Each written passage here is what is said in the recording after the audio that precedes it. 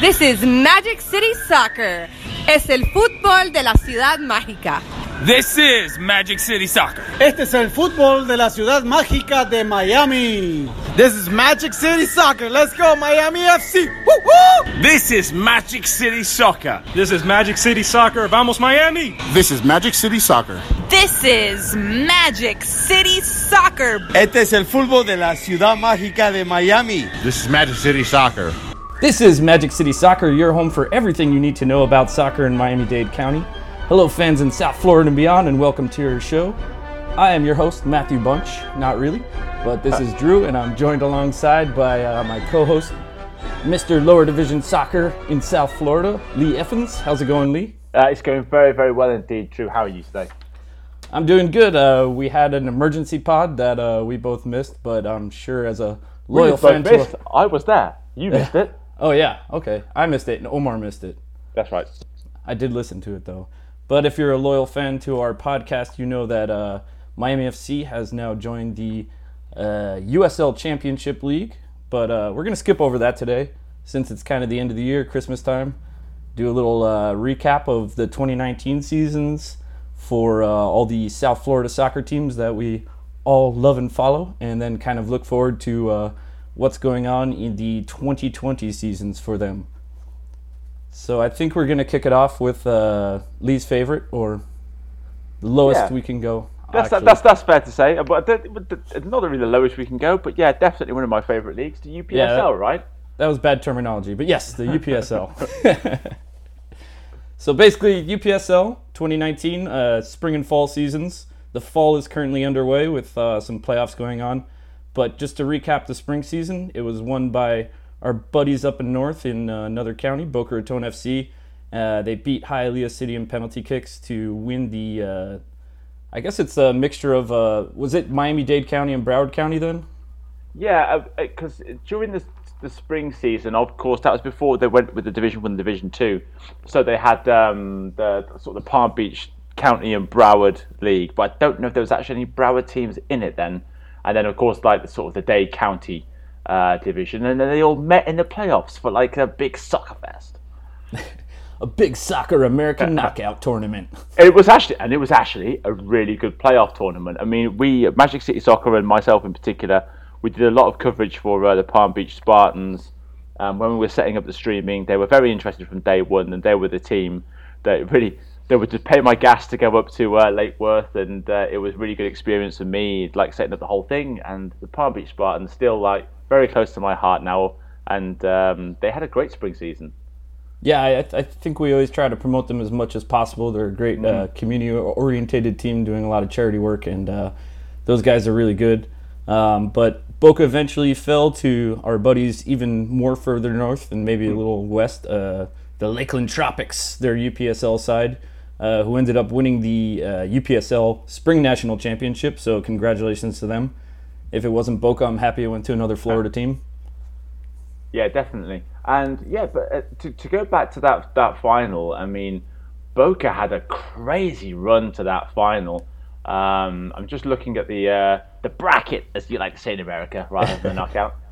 They got past Florida Soccer Soldiers twice. The Florida Soccer Soldiers B team, they beat them 2-1, and then we were there. I know you weren't there, Drew, but me and a couple of the other guys, some of the part-time Magic City Soccer guys, were at the game at Amelia Earhart Park, Boca Raton and Florida Soccer Soldiers, and that one ended 2-2 and went to penalties, and it was 3-2 on penalties. And then there was one of the best games that I saw all year: Red Force and Boca Raton FC at Kendall Soccer Park, 1-1 in regulation time, 1-1 after extra time, and then it was on my Cuju. We did stream it, and the penalty shootout went right down through to the keepers.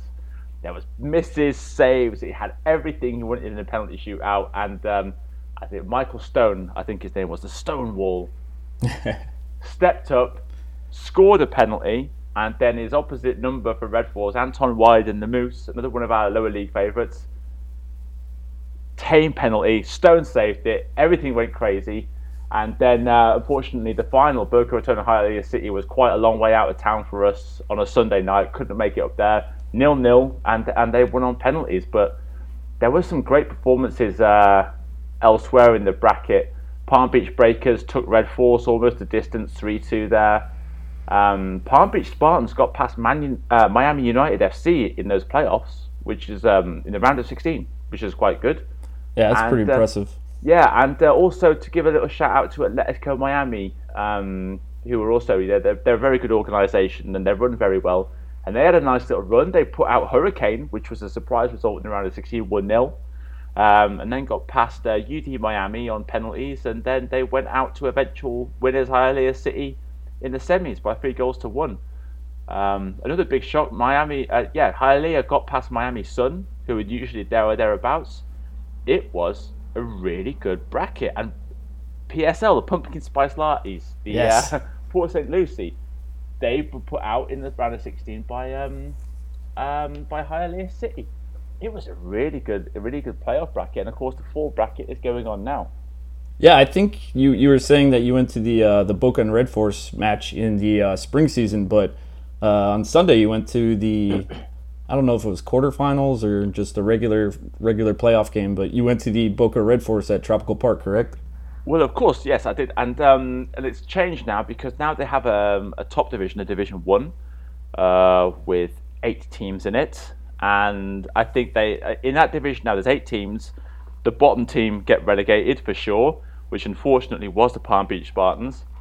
It's been difficult because there's a lot of, I want to be very diplomatic here, there's a lot of player movement amongst these teams.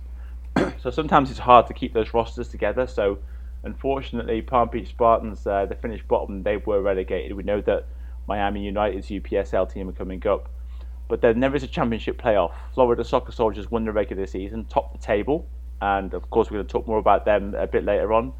But yeah, so now there's a playoff for the championship and who goes on forward to the national playoffs, as there is in a lot of leagues here. So yeah, it was a knockout. It was a knockout game, and Red Force were very much on song. It was a good game, but I think it was 6-2 in the end to Red Force. Some great goals.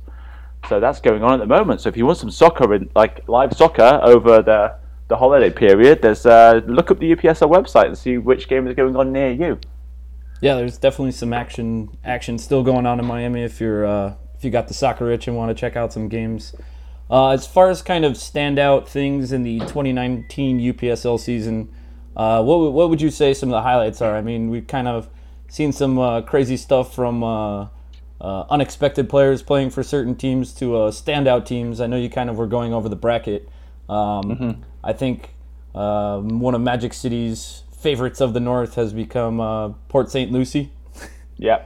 PSL. I was pretty impressed with them. We went up and covered one of their games against Boca, but they definitely had a great organization out there. Very well organized youth system where it looks like a lot of their players, I think Guglielmucci said he was used to play for them and came up kind of through the ranks, so they had a great kind of training system and going up in there. But what else from the season would you say was a highlight or a big impact? Yeah, well, of course you mentioned that we did go for one of the first games of the season up to Port St. Lucie on behalf of Mike Cuju to cover Port St. Lucie versus Boca Raton, and of course the interest there was Chad Ocho Cinco Johnson, and I think that was, he came into the league and he wasn't just given a place. He had to go and train with a team, and earn his place in the starting lineup. And were you ever you were with me in that first game when we watched him play, and he's not a bad soccer player. I mean, physically, obviously, he's got the attributes, and you can see what he's trying to do. When he did get a goal here and there, I know he scored against Palm Beach Breakers. So yeah, that brought a bit of attention to the league, and I think that was good, right? Yeah, definitely great for the league and also for Boca Raton. It seemed like it wasn't just a media stunt. Kind of at first, I was like, okay, Ocho Cinco's playing there, but like you said, he definitely had to train with the team, earn his spot. It wasn't like he started every game. They didn't just trot him out there. And to him too, to his credit, being a bit older and then playing with all these kind of really hungry, maybe 18 to 24-year-old younger players, he definitely held his own on the pitch. Yeah, and I think it was the game at Amelia Earhart Park, the game that was Boca versus it was Boca versus the Soccer Soldiers, sorry. And, you know, he was on the bench and he turned up and he sat on the bench and he was like high-fiving players at half-time. My memory's a little fuzzy. He was either on the bench or he got subbed off at half-time.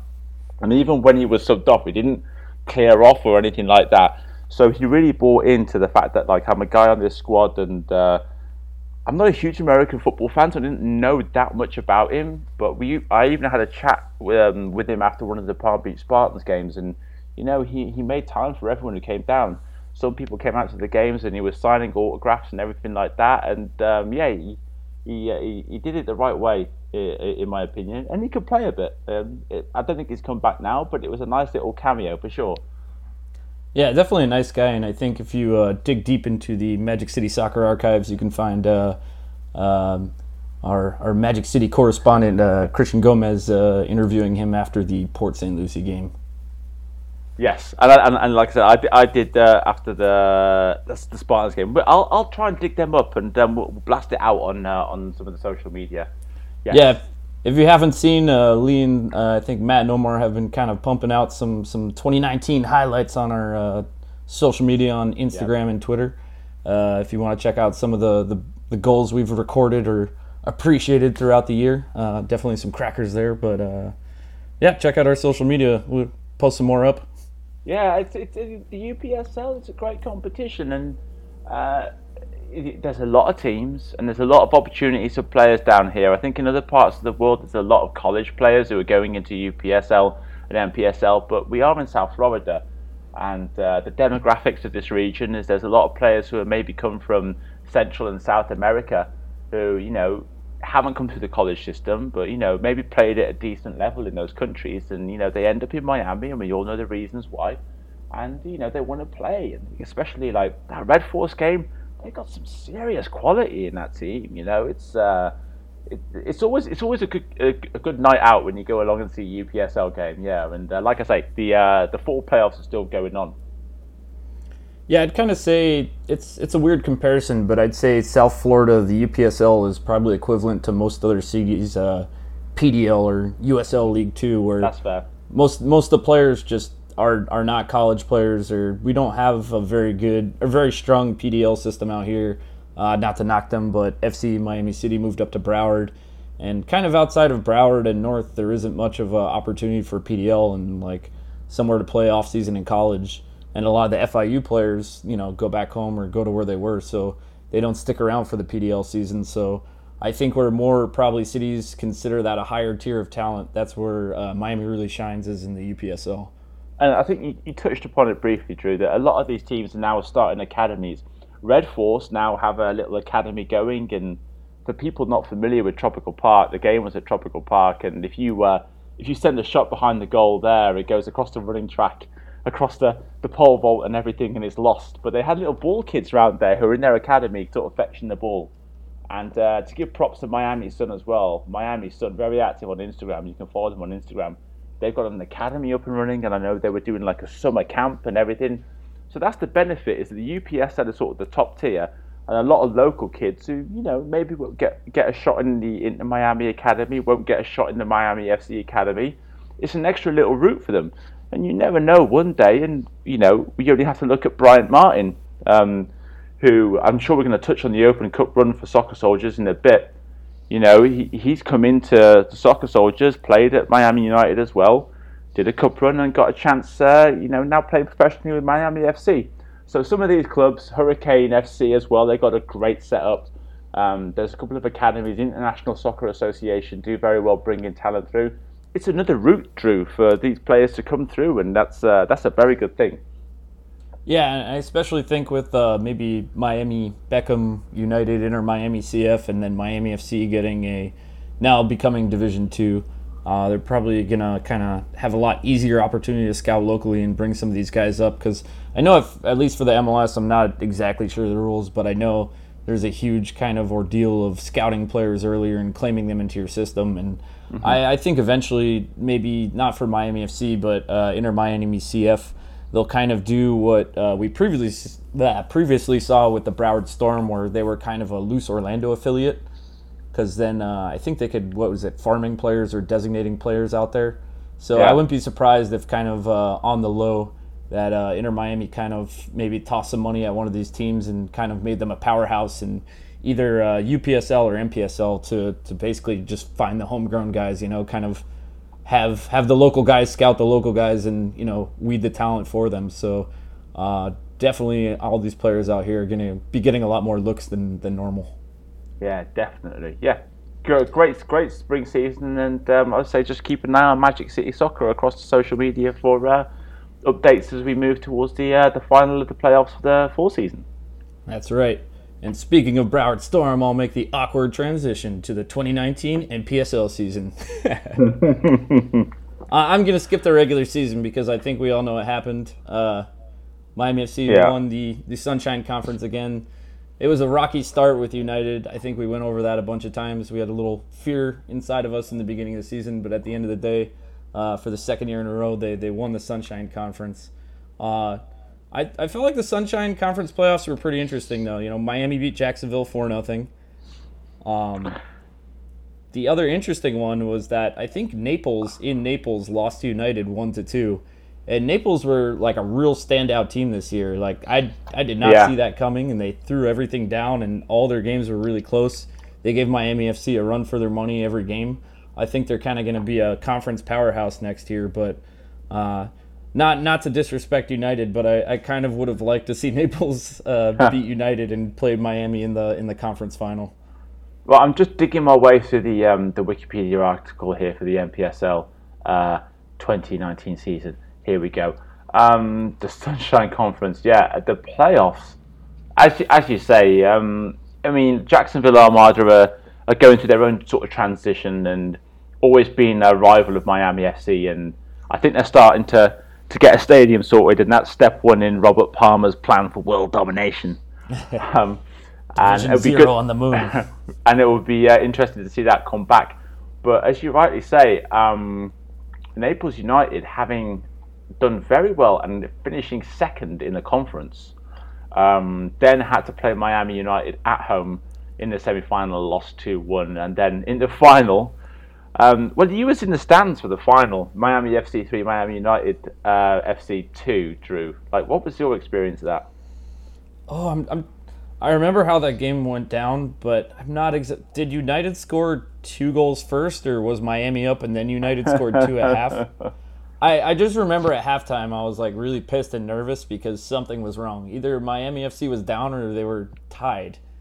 And, let's rewind a little bit, because the one thing about the regular season was the Magic City Classicos, which were a couple of very good games, and Miami United was one of the few teams to really solve Miami FC. With the home game at North Miami Athletic Stadium, which is an interesting place to go to. I still have the bug bites. I still have the bug bites. They, they did beat Miami FC by 2-0, and that was one of the best performances that Miami FC had to play against. Awkward way of saying it, but you know what I mean. In that game, I've got our match report up here. It was remember the penalty, the Panenka by Ariel Martinez. Yes. And that was the 1-0. And then it was Bruno Camacho who was the equaliser for Miami United.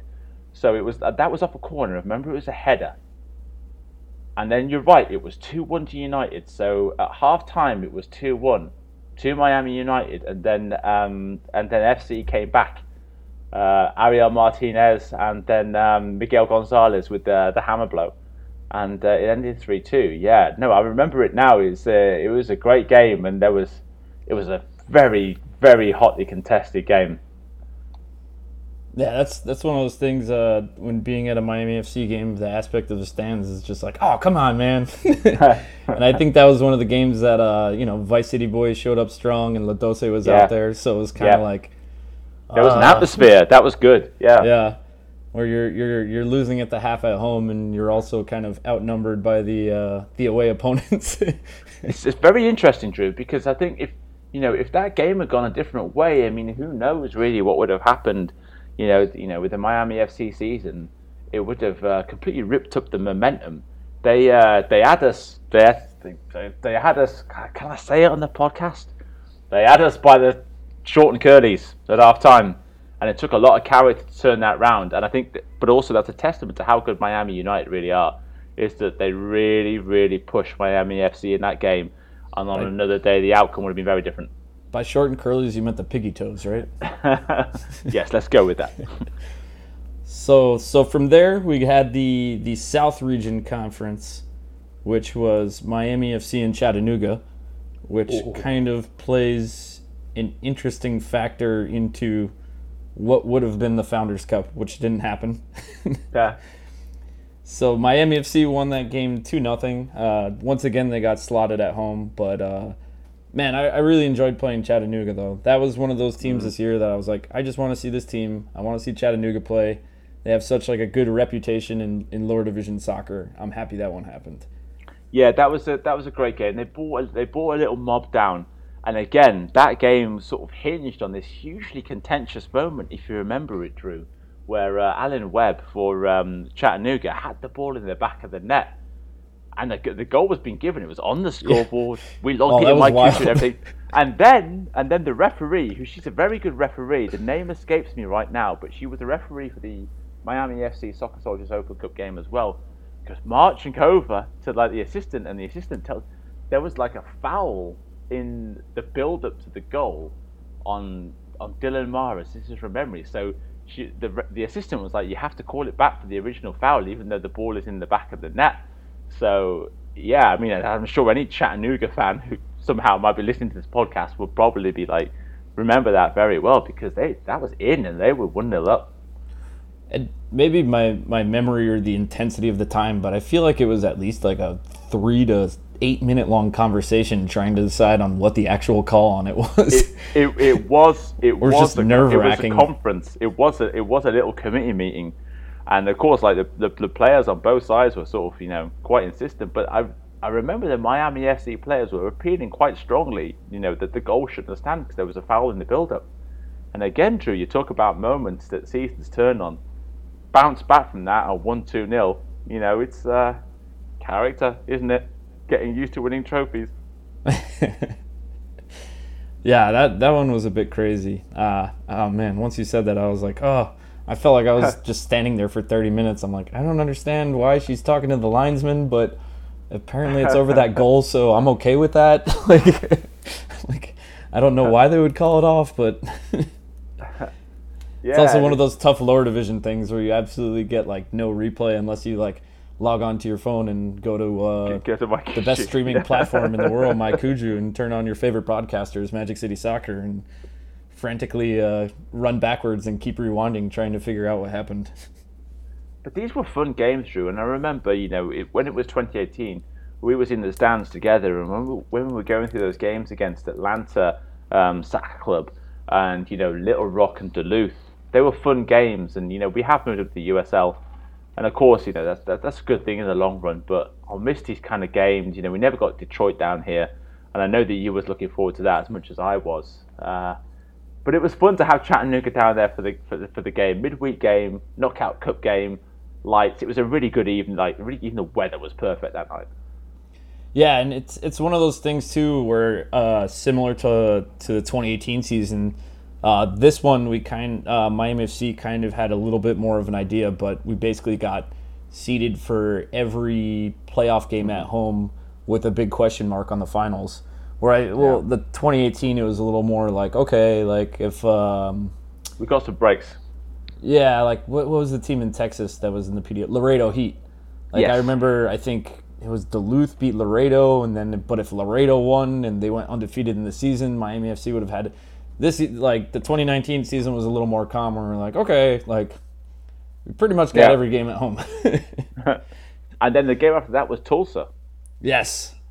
Tulsa Athletic. And again, I've said it a couple of times. I've got chatting. I follow Tulsa on social media. That, again, it was 4-1 final score, but we was behind for the majority of that game. Because they took the lead in that game and they played very well. They were very, very well organised, Drew. I don't know how much you remember about that game because I know you like a drink before the game. So that never happens. if you remember that game against Tulsa, they gave it a really good go, and I don't know if you remember it, but it was Tommy Granito putting this shot from distance. It kind of dipped and swerved and hit the bar or something. The keeper missed it, didn't claim it, and Miguel Gonzalez tapped it in 2-1, and we went on from there. But I remember that one, and everybody like couldn't figure out if it was like a direct kick or it went off Gonzalez's head, but it was quality goal. It was close. They impressed me a lot. And I know they've been going for a long time, Tulsa. That's kind of one of the fun things about the NPSL, and like kind of how we're looking forward to the Founders Cup is, not to knock kind of the lesser teams in all the divisions, but there definitely is like a larger group of top tier talent, and then how their playoff system is set up and just how the league's set up, you kind of just go into it with a dice roll that it's like, like maybe I've watched a Chattanooga game on my Kuju, but it's kind of hard to gauge the talent watching them play like another team in their division. So it's always fun kind of going into these like blind dice rolls. What I love about Tulsa is they have like sort of two logos. They have this alternative logo where they have like a burrito and a pint of beer on the logo, and that automatically I was like, this is a good team. I think they should play El Farlito for the like a burrito cup. Right. Yeah. In a perfect world. And then of course from there it was Cleveland. That game was a little more straightforward. Again, a couple of goals late on. Cleveland got a consolation late on. That was the only game this season that I missed because I was working the day job. But that one was down at the FIU SAC Stadium, not the Ricardo Silva. You was there. Tell me about it. Yeah, that had a nice. I think it was an hour and a half lightning delay. That's it. I missed the one lightning delay. Yep. Charmed live. I think it was Omar and Kartik were calling the game, and I was helping Abel out do some of the Mike Kuju behind the scenes. And as soon as we get into the press box, like the whole field is empty, and like lightning struck right by there.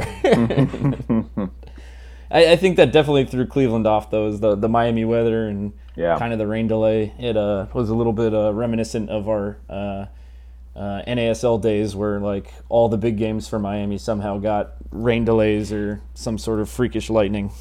Yeah, we talk about geography a little bit sometimes here, and of course that part of town is a lot closer to the Everglades, and sometimes you get a lot more of that gnarly weather sort of rolling off the swamp, the alligators, farts and everything kind of congealing in the air and dumping on that part of town. Whereas Barry, like the prevailing winds sort of keep you a little bit out of that day. We never had a weather delay at Barry. Yeah, that's true. Or St. Thomas, if I remember correctly.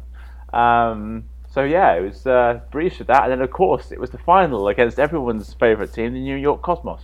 Yeah, for the second year in a row and second year in the league, they went to the finals and had to play away. You went there. You was there, wasn't you? Yeah, both years. Luckily, I'm from New Jersey, so both the finals were within traveling distance from where I grew up. So I basically had room and board for free. So why not? Yeah, we was watching that again. Like obviously off broadcast duty, we watched that at Vezev Sur Brewery in Wynwood, and it was a good night. We had a decent turnout. There was a few people who came down who were maybe not fans of the club and just wanted to check it out. And going into that game, that was the only game I was truly nervous about. And I was like, can we do it? Can we defend this trophy in New York against the Cosmos? And Dylan Mares. Queso Blanco. I mean, he was phenomenal in that game. I mean, you talk about standout players. I mean, and Dylan will always be there and thereabouts. And there was a lot of quality performances all season. Some of the players that came in, like Callum Chapman-Page, came in and did very well because they had to rejig the defence. Jalen Mark, he found himself out at left back sometimes. John Neeskens played here and there. There were some real good performances, but Dylan Mares in that game really underlined his quality. And you can't really say that the New York Cosmos wasn't a good team because they were. But yeah, finally, they had a bunch of guys Miami was familiar with. I think Aaron Dennis was on that squad, who was part of Miami FC during the NASL days and then played for Penn FC. And then they had Ali Hassan was on the bench for that game, but part of that club also. who was also with Miami FC at one point in time. So, there were familiar faces, and I think they had a kind of handful of holdouts from the NASL days or a couple other years that were great players. But Ariel, I feel like Ariel Martinez had a good game that game too. But the Cosmos were just really like kind of abusing the hell out of him. Yeah, no, that was freaking out the whole game. But I just remember he just kept getting like the crap slammed out of his shins and had to keep going down on injury. And I was like, come on, not today. Sometimes only way to stop him.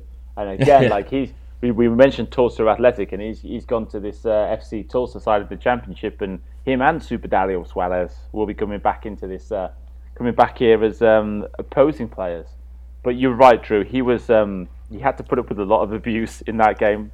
Well, actually, kind of the whole playoff run, I think he had just some ridiculous amount of goals that, not to knock him, but maybe he wasn't there in the regular season, where just like something like a light switch went off where he's like, okay, it's the playoffs. And then I think almost every game he had at least one goal where I was like, what's happening?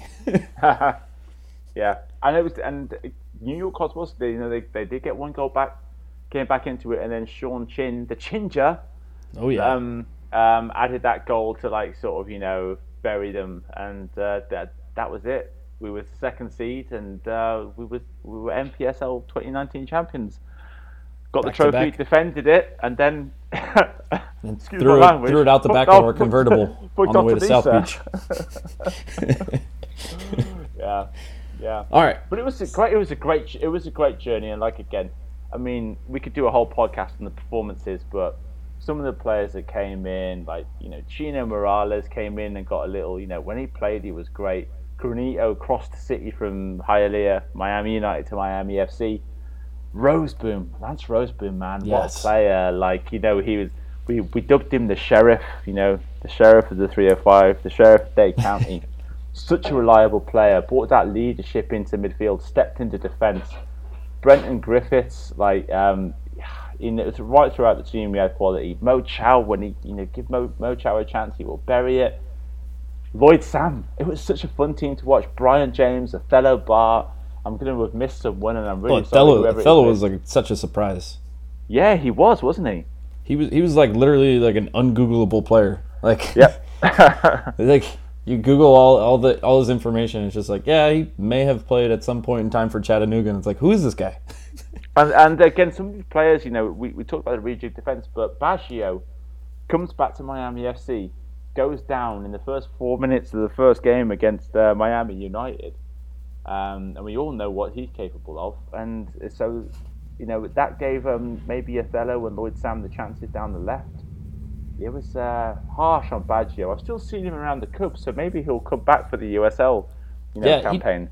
He was at the finals. Like he traveled with the team, which I was like, okay, like they must be committed to him and like his recovery. So I feel like it was really interesting in 2018 with the NPSL and the talent we got, but then it kind of became one of those things where it's like, oh, Miami FC has a large payroll, and then it almost seemed like Miami FC was almost like a farm team for kind of lost USL players, and then like everybody kind of left after the year, where this year I felt like it's the same thing, and like I think Darren and the Miami FC front offices did a great job of scouting players, picking players up. But then the advantage is now that Miami FC is going into USL Pro, so there's more of an option to retain a lot of the higher up players. The team and the fans don't have to be as worried about like, we're going to lose Turpak and this guy, that guy, because they're moving on. Where it's like, okay, like we can keep Lance Roseboom on the squad. We can keep this guy. We can keep this guy. Like, let's move up. Let's make some bigger signings. And it's almost like the opposite way. Yeah, definitely, and I think there's a lot of players on the team that could transfer to this USL squad. I think they'll need to bring some more players in, if only because the sheer number of games that we're going to play, and games against quality opposition as well. It's a very different proposition, a very different kettle of fish, as we like to say back home. But it's kettle of fish. Kettle of fish, yes. Google that one. But yeah, it was a great season for Miami FC. Before we even get into the short cameo in Nisa, I don't know if you want to talk about that, Drew. If you've got anything to add about the NPSL.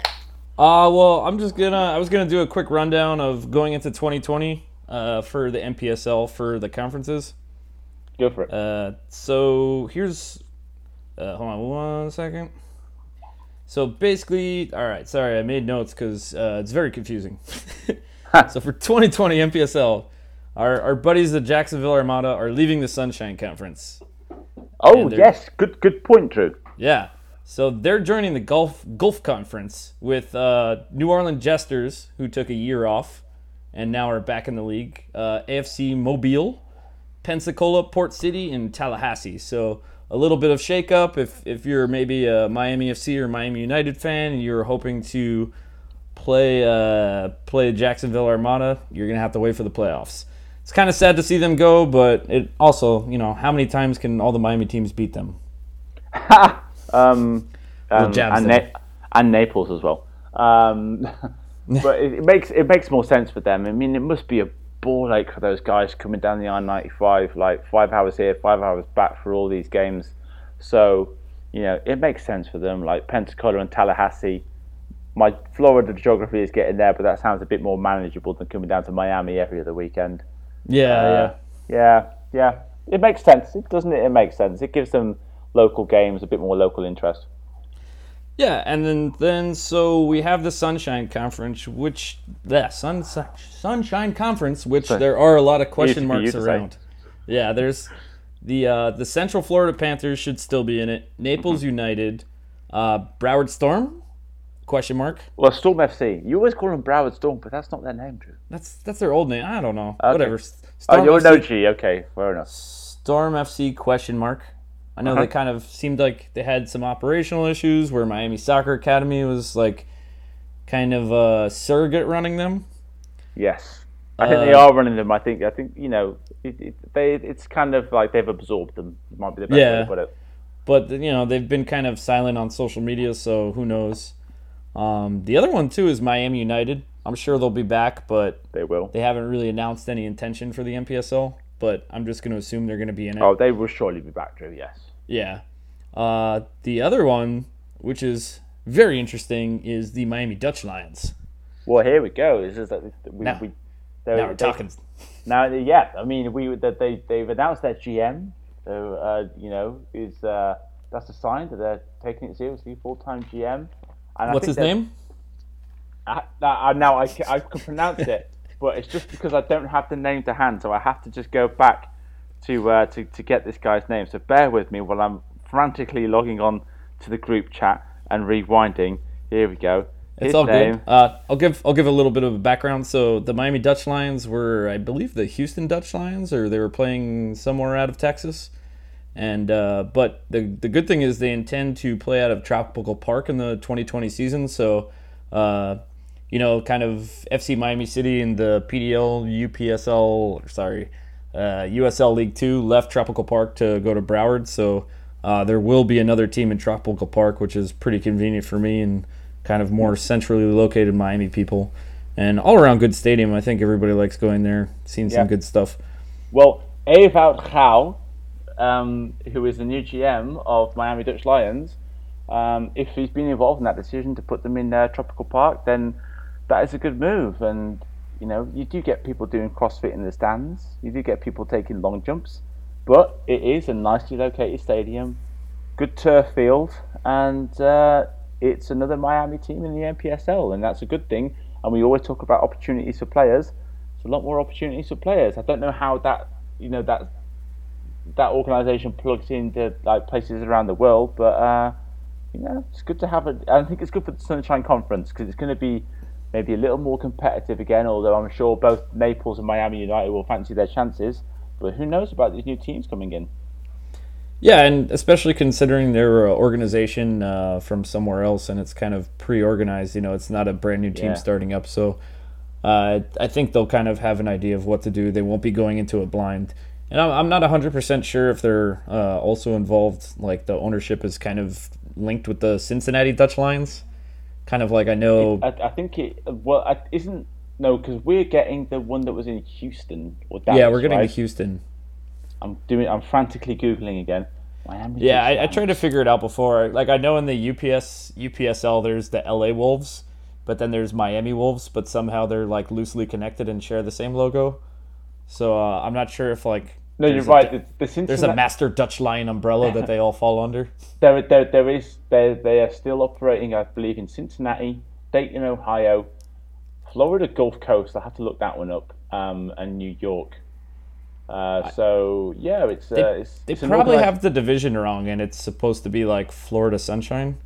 Well, because Florida Gulf Coast is the Jacksonville Conference, so maybe they just slapped the wrong conference on the website. I don't know. This is interesting because they have seems like they have a WPSL team as well. So maybe that will bring in. Maybe they might intend to bring in a rival for FC Surge as well. Not a lot of opportunities for the ladies to play around here, club soccer. There is just FC Surge. I'm sure we'll touch on that in a bit. But they do operate. That sounded like a good transition. Well, you're in charge. You're driving this thing, not me. Well, it's no. Here we go. The Florida Gulf Coast team is a Dutch Lions, so maybe that won't happen if they have a ladies team operating up in where is it? Florida Gulf, Cape Coral. So yes. It would be silly for them to operate one in Cape Coral and one in Miami. So obviously that's probably not going to happen. Yeah, I mean, who knows though. So I think with that we'll jump into the 2019 WPSL season. Yes. Which was exciting, I think, for the both of us and for all of Magic City Soccer.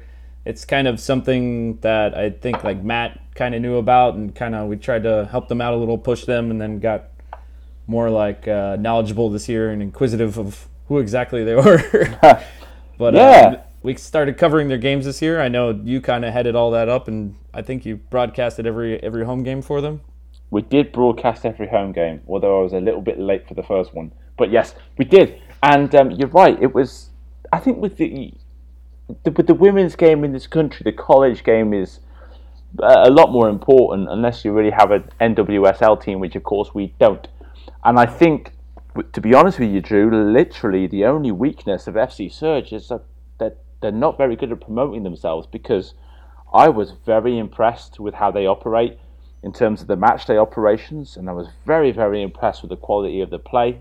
The coach Ramiro Venegachea, I think I've got that perfect, had them playing some great soccer, and we had some great Sunday mornings down there. It's a odd time to kick off, but with Miami FC, of course, kicking off USL Championship games on Friday night, maybe some Sunday morning soccer isn't a bad thing. But it was one of my discoveries of the year. I thoroughly enjoyed those games. I really, really did, especially with it being a Women's World Cup year. And some of the players who have gone through the college system, haven't signed professionally but have stayed local. It was so short. I wish it was longer.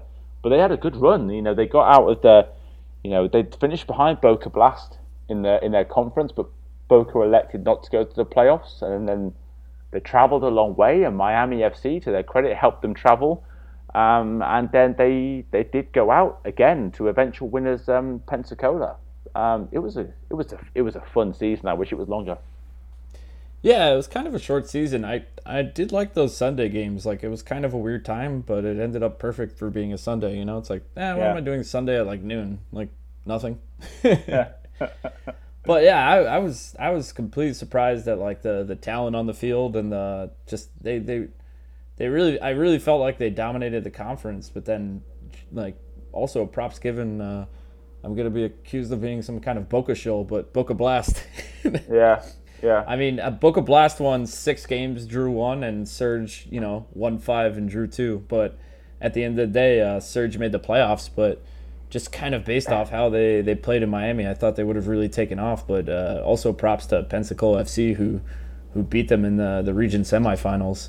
The other thing that I thought was really cool, and I kind of wish the WPSL kind of works with the UPSL in the future, was that there was one weekend where FC Surge was playing away at Lakeland, and then the direct game after, I think, was the Tropics PD, or sorry, not the UPSL, the Tropics PDL team.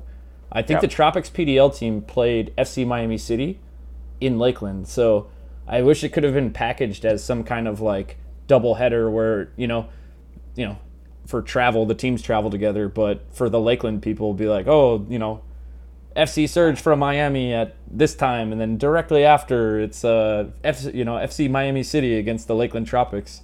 But I kind of want that vice versa also. Yeah, I mean it's difficult, isn't it, Drew? Because America is so big, and it's true, and especially Florida is there's a long way between like the major population centers, and it doesn't help really. And we have so many men's teams in this part of the world, but really just that one women's club away from the college game, and but it was a lot of fun. And actually, Boca did win that division, but if I remember correctly, that FC Surge Boca game, certainly at home, Surge did everything but score a goal, and I'm sure it ended 0-0. That was the only thing 0-0 I've been to around here this whole season. And I think it was one of the players on FC Surge, Eva Castaño Candela, fantastic player who is now playing professionally in Belgium, although she's injured. She signed up with KAA Gent in Belgium, and she did everything. She hit the post, hit the crossbar, could have scored 3 goals, and it ended 0-0. And again, with a short season, sometimes those games really bite for you. Yeah, and I think that was a draw, and then that would have been Boca's only draw of the season, and then Surge's second draw, which is pretty dramatic. But I'm really looking forward to the 2020 FC Surge season. Hopefully we can get some more people out there and continue broadcasting for them, and maybe the Dutch Lions bring in a team, or the league strengthens a little bit. But I was completely surprised with everything that was going on there. I was like, wow, how did this go under my radar for so long? And they got a decent turnout. To be fair to them, there's a committed band of people who go to those games, and yes, there's a lot of family and friends. And but I remember a couple of the games, there must have been a good 200, 300 people at those games. And I think they also were big fans of your commentary. I remember something about mashed potatoes for one of the games. Well, this is the other thing. Like, obviously, this is lower league soccer in the United States of America, and the commentary box, as it is at that stadium, it's pretty much, I'm standing there. It's at the back of a row of, the bleachers are maybe 10 deep, and you just have to switch off the fact that there's people right around you. And yeah, there was something about helping themselves to more match. Some of the stuff that comes out of my mouth, like I listened back to it, I was like, where the heck did that come from? I'm going to look up that one to put on our 2019 social media best call. But it was a proper community club, Drew, and that's what's important. And like I say, some of the players down there, Chrissy Gratz, like, what a character! Like, she reminds me a bit of how I used to play No Fear. I put one of the goals on Instagram recently where she heads the ball into the net and then gets cleaned out by the goalkeeper. Oh, yeah. Yeah, you can't say that these ladies don't play as hard as the men. Chrissy Fisher, who was at UM and has now graduated, and it'll be interesting to see the next step of her career. Very, very good player technically. And they had the 2 fullbacks, April Perry, who the team is run by Marge Perry. April Perry, great attacking fullback. I think it was Hunter Casaria on the other side. 2 great attacking fullbacks, and then Aleja Sanchez in the centre of defence. Quality right through the team. And then Shama Silva in the centre of midfield, who now is playing with the NSU Sharks, and they had a great run in Division 2 college soccer, and with the South Region champions. Some great players in that team, and very entertaining to watch. Yeah, it was so much fun, and then kind of almost like a counterpart to it was watching women's soccer, which we didn't really cover as much. We've kind of dabbled in it here and there. But it was kind of fun seeing like Chrissy Fisher play, and I think there was a game or two where other Surge players were playing at opposing colleges. So it's kind of fun to see them face off against each other, or at least see them play in like a different atmosphere. So you get like kind of this weird experience where, it's almost like they have 2 club teams. I don't know how to describe it. Yeah, the Surge had this great midfielder called Flor Baldacini as well, which is a very commentator-friendly name, and I think she was playing for Stetson. So there was kind of a little inter-rivalry where she came down with Stetson. And again, for me, some of those games, some of those college games were at an awkward time, and I guess they have to schedule them around a Saturday, because Saturday is college football and college football is king. There was quite a few Wednesday and Thursday night games, but yeah, man, we went down to a couple of games. Played FC Surge in a pre-season friendly, and that was a good night. There's it would be nice to see an NWSL club down here, but it's hard to justify it unless people support the grassroots. But that FC Surge season was a lot of fun, and Marge Perry, Rochelle Wimbush, who's running that team as well, and like I say, Coach Ramiro, they do a good job there, and I hope a few more people discover that, and we'll certainly do our part in pushing that a little bit harder and getting people down there. All right, so we saved the best for last. 2019 U.S. Open Cup. We had. Wow. I feel like every year there's some great Miami run, or at least a couple good pushes by Miami teams, but I feel like this year there was something special, and especially because you were covering UPSL so much. I don't know how you want to start this off, but Florida Soccer Soldiers. Yeah, I mean, it's such a good story, and I think this is the value of the Open Cup, because it's so hard in this country to go up against teams from other divisions. All the leagues are islands, and the islands are not connected, and the only thing that connects them beneath the sea is the Open Cup. And I think that's quite a nice way of putting it. And I don't want to harp on about the streaming, but the streaming it's not a self-indulgent thing. What I really like about the streaming is the reaction that I get from the players, because when the players come up to me and say, "Oh, I'm so happy you're here. I'm so happy I can go back and watch the game." And it all started when me and little Christian, who is a part-time Magic City Soccer member.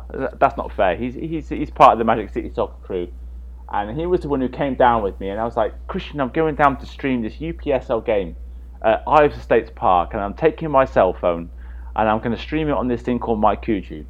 And Florida Soccer Soldiers against Miami Sun is where it all started. And so this team, this Florida Soccer Soldiers, are quite close to my heart now. I only support one team. I'm a Miami FC fan, and that's it. But all these teams have their little stories, and it's fantastic. And then they went on this cup run that started, Drew, I'm sure that you remember, way back in September 2019, before we'd even really started picking them up in the qualifiers, because the qualifying tournament starts in September of the year before of the Open Cup. And I'm going to recap for you this crazy journey they went on. The Florida Soccer Soldiers started against Red Force in the first qualifying round. Got past Red Force by 1-0. I was at that game. We weren't streaming it, but I went down and checked it out with a couple of... I think you was there with me, weren't you? Did you? I think so. Was it at Tropical? It was at Tropical Park. Yeah, I think I was there. I remember why, because you was wearing some sort of Open Cup jersey, and I got a I was wearing the Philadelphia Union one. You was there with me. Yeah, with the Lamar Hunt patch on it. You was there with me, and the goal scorer in that game was Valentin Sabella.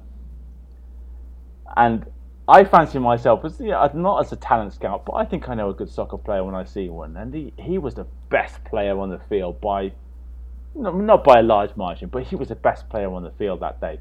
And for Soccer Soldiers to get past Red Force 1-0, that's when I sort of woke up to the whole Soccer Soldiers thing. I was like, well, they got past Red Force, who have been going since 2009, are an established local lower league soccer team. Well, that was quite interesting. And Red Force had a solid team out that day. They got through that game first qualifying. No, that was the second qualifying round. I beg your pardon. I'm going to go back to the first qualifying round. They got past Miami Sun 2-1, and we didn't do any of those first round games. And then it just went from there. Second qualifying round we just mentioned. Third qualifying round, didn't get to that game. That was against Hurricane FC. Absolutely blitzed Hurricane FC 6-0 up in Delray Beach. And then the fourth qualifying round, they got the forfeit because they were supposed to play America Soccer Club from Orlando, and they decided they didn't want to contest the game, and bang, they was in the first round of the cup proper. And the team in Orlando was supposed to be like a really good kind of similar to Soccer Soldier style team where they had solid ownership, like good players, a lot of South and Central American players that had experience over there. So they, not to say they got lucky, but they got lucky. But what happens after that will show that it wasn't luck. I mean, continue.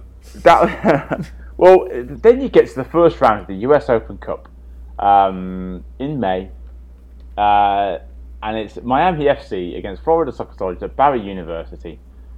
And sometimes when you go into a game and you know that there's something about this game, and again, I'm a Miami FC fan. Florida Soccer Soldiers is a great side. I had a feeling there was something in the air that night, and we just never got going. And we couldn't stream that game because, of course, it was on ESPN Plus, and they didn't want some novice gringo commentator calling that game for them, and they got some hired guns in. But I had the privilege to watch the game in the stands, and if you remember that game, Miami went up 1-0, and then in the start of the second half, Brenton Griffiths plays this ball across the face of goal to no one. And then Soccer Soldiers at that time, he plays for Miami United now. They have this player called William Stamatis, and he just gobbled up this loose ball, hammered it in the back of the net, and it was 1-1. And you think at 1-1, wow, anything can happen. And then they have this little number 10, Daniel Menezes, and he hammered in a cracking goal after about 65 minutes, something like that. And they won the game 2-1. And they deserved to win it. I don't know how much you remember about that game, Drew, but I got to say, hand on my heart, as a Miami FC fan, they deserved to win that game. I thought so too. The key memories to me were the Florida Soccer Soldiers after, I think, the second goal, coming up to the Day Brigade section and giving some gentle gestures, which also sent me into extreme depression because I love the Open Cup so much. But at the same time, They have a little piece of my heart, maybe not as much as you, but I was like, this is a good story. At least we didn't lose to like some super rando team from out of town. And I don't know. Yeah, and just to go back to Valentin Sabella, and again, he's a 19-year-old kid, ends up, he's in Miami. Amazing backstory. Yeah, and he's the son of a former Argentina national team coach. Not that really matters, but he played for Mast Academy, and for anyone who's listening who doesn't know what Mast Academy is, it's kind of this, how would you describe it? Like, it's a charter school. Yeah, and they do sort of stuff, I guess, like marine biology. Yeah, exactly. Stuff. You've nailed it, Drew. SpongeBob SquarePants style stuff. I don't know about that, but they're all Sandy the Squirrel over there. It's under the sea. Well, we'll all be under the sea soon.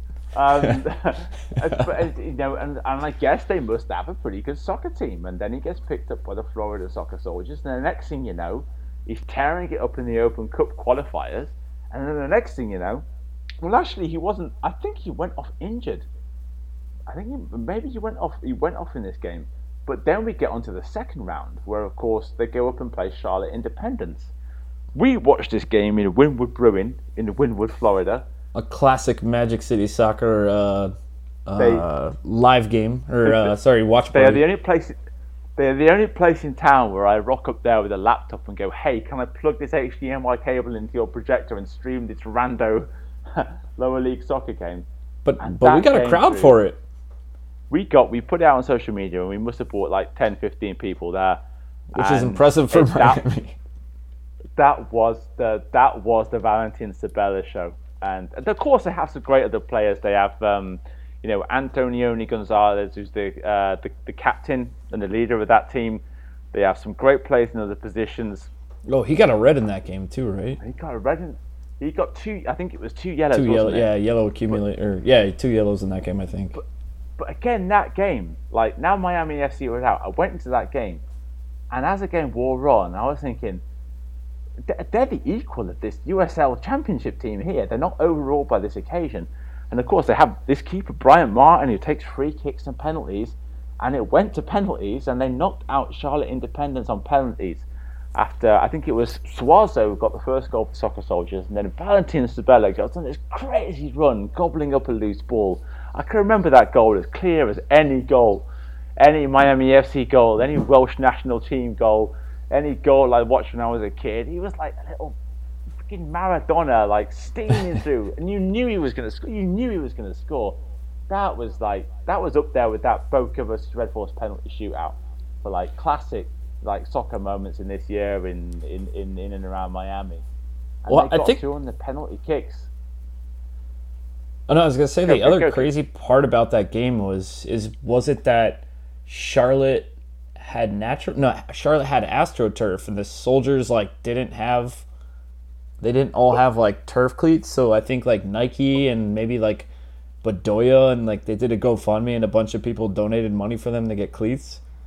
You've got it right, but the wrong way round, because in Miami we play so much on artificial surfaces. On turf, yeah. They only have turf, and of course it was a natural surface up there.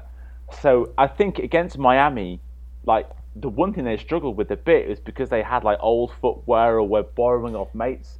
And Yeah, so that's why I they- got confused, because I was like, oh, Barry's Yeah. grass, but they always play on AstroTurf, but Yeah, because I remember that game. Like they had issues like with slipping a little bit because that turf, that surface at Barry gets watered quite a lot. They have sprinklers there, so if you don't have those soft ground cleats, you can struggle a little bit. So they put out this call, and then the Nike, like to their credit, like sent everyone a pair of boots.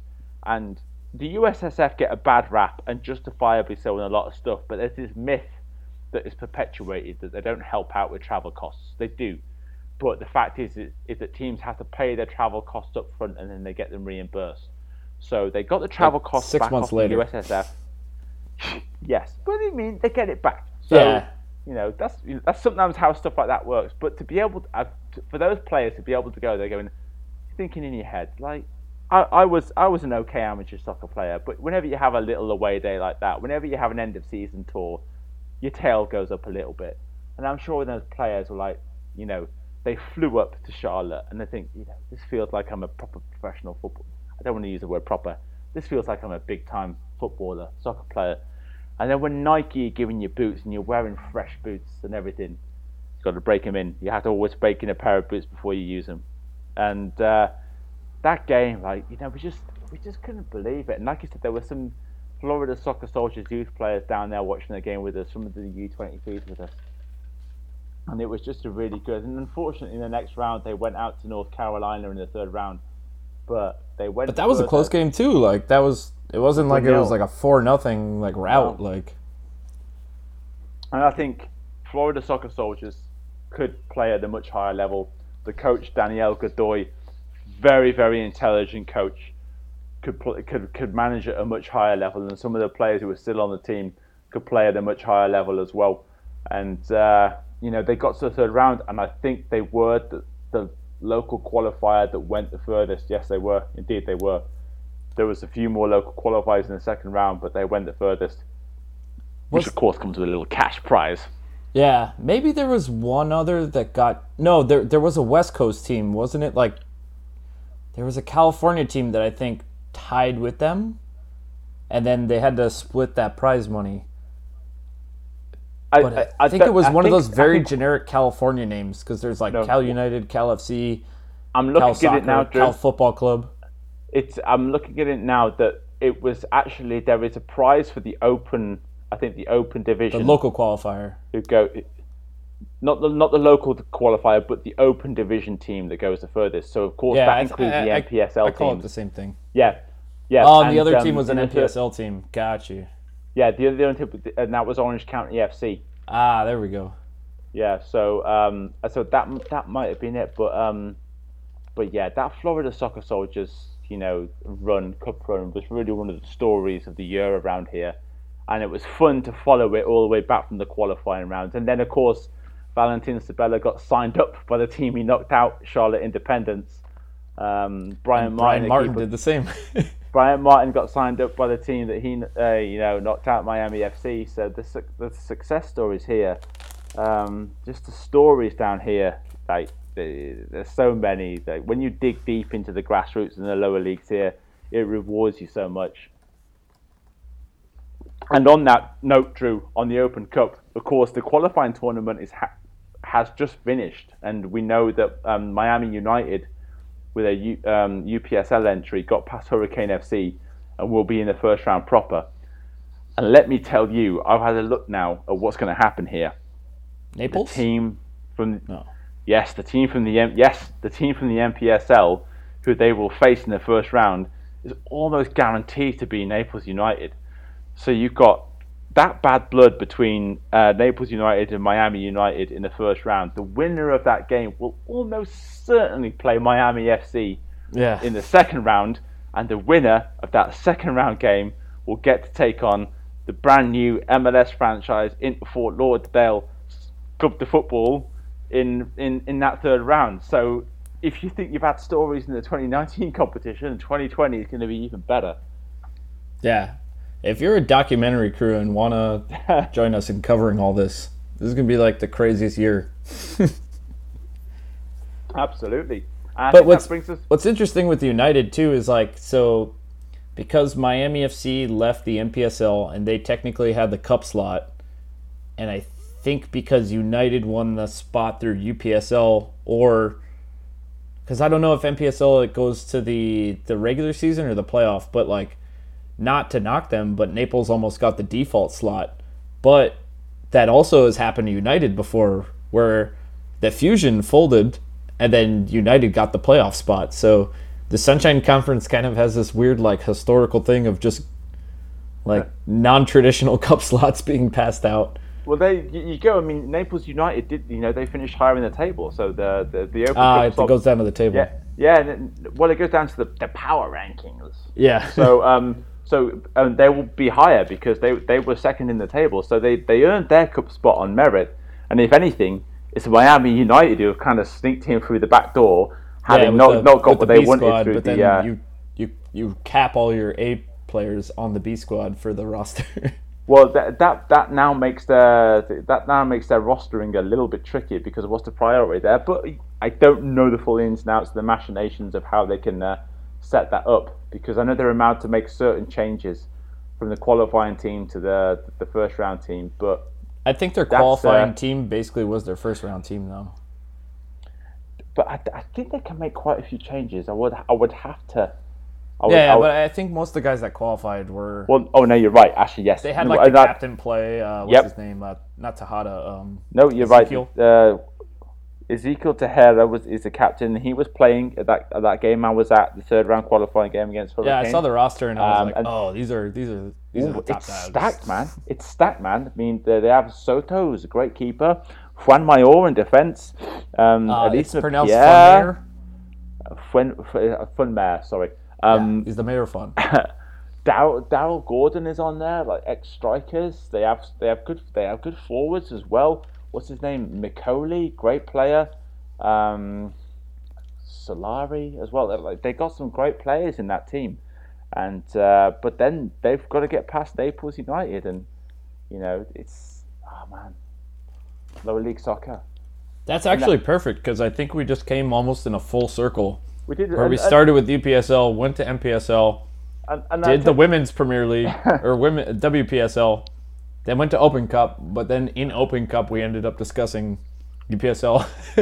There's two things we have to touch on, Drew, I think, before we sign off. And of course, the year started with Miami United playing 2 friendlies against Peñarol and Motagua. And they played those games. Well, they certainly played Peñarol, I think, in January. And we're maybe a month away from that starting up again. And who knows what they got up their sleeve. We know Roberto Sacca, the CEO of Miami United.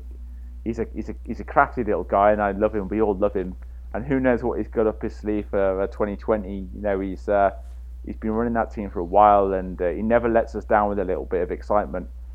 And, those friendlies were so amazing. Like the Peñarol one, like I couldn't believe how many people showed up. And then there were people from like Canada that showed up, and it was insane. Like I know, and that was 2-2, right? They drew both friendlies. Yeah. They both I didn't go to the Motagua, and it's. I think the only other team we have to mention in dispatches, of course, is Himeshi FC. Yes. And if you go below the UPSL, I always get the name of this league wrong. Is it the Gold Coast Premier League? It must be. Yeah, I think it's GPCL or GCPL, Gold Coast Premier League, yeah. Well, it kind of has a funny little format, but I believe there's sort of like a league and then a post-league. But the most important thing is that they won their first trophy. I think they got a couple of pieces of silverware. The specifics escape me, and I think the previous ones were from some oddball lower division shenanigans, but I think that's all I'll say. That was and I think that they had to get past the Spartans. The Spartans have a B team in that competition, and just to give a shout out to Himeshi, because what the Reese brothers and and everyone who supports that team are doing. And I try to go to those games. I go to a lot of games around here when I can make the trek up to there and check out a game up there. I always try to. And what Himeshi are doing is great, and especially we're having this MLS team parachuted in, and they've taken over Lockhart and everything, and it's happened and it's fine. But Himeshi are keeping that little flame going, and I was talking to Matthew Bunch in the last podcast about keeping Miami FC going, and what they do is a very good thing, and they won their first trophy this year, and that's also a really cool story in this part of the world. That's truly true. That's a truly support our own club. Couldn't happen without those guys running it, and people chipping in money when they can. And again, that's quite often Sunday morning soccer that you can go and check out for free, and it's a great standard and good to watch. Yeah, those guys are like OGs, OGs of the game also, and like kind of I feel like a lot of stuff that they've done we've kind of gotten some influence from, and definitely hats off to them. They kind of guided us through some stuff with streaming and some other stuff, and tossed us some ideas, but. Definitely go support them. I think buy a membership, buy a scarf. I think it's only $20 to become a part owner, and you get voting rights. And and I think if you're familiar with them, you know how crazy good of graphic designers they are. So I have one of the third kits. I think you have the Florida kit. Yeah, I have the map kit. Yeah, the map kit is definitely. Definitely go get something from them. And everybody kind of loves these Detroit teams, but there's kind of smaller guys in smaller ponds. Not to sound mean that way, but toss some money their way. Get a scarf or something. Yeah, and you can get something out of it. Buy some merch. Buy some Magic City Soccer merch as well. And you're absolutely right, Drew. I discovered MyQQ when I went to one of their games, and I was like, these guys are streaming the game with a mobile phone. And then a lot of what happened. Of course you were. And then a lot of what spun off. What we did with Magic City Soccer with 2019 spun off what Himeshi did, and I will always be thankful to those Himeshi guys and girls to give the ladies their credit, because there's a huge female influence in the running of that club too. It's and a Chihuahua, great and a Chihuahua. And actually, last time I went, I took my dog Coco down, and the attendance was listed as how many people and 2 dogs. So. Because they have a couple of kids there, so it was like adults and then kids and dogs. But that's 2019 in about a 70-minute nutshell, I think, Drew. Yeah, that was a good nostalgic memory lane wrap up with some good looks to the future. Yeah, I mean 2020. It's gonna be crazy. It will be now MLS right through all the USL leagues. NPSL, UPSL, GPSL, just all the letters, just in a different order. Everything with Soccer League at the end. With again, like I said at the end of the last podcast, we're so blessed down here. So much soccer. You're free to pick a team and support it, but that doesn't mean you can't get out there and go to a game. Wherever you are in town, there's some sort of game, college soccer. Bit of everything. That's right. So I think we're wrapped up. Thank you for joining us. Thank you for listening to another edition of Magic City Soccer. I said soccer twice. Podcast. I think we're gonna try to kind of kick soccer. This up the sport's so good they named it twice. That's right. Soccer. The future sport of the '80s.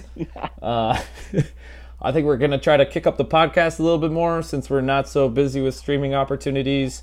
If you have any questions, hit us up on social media. We'll say them on air. Check out our website.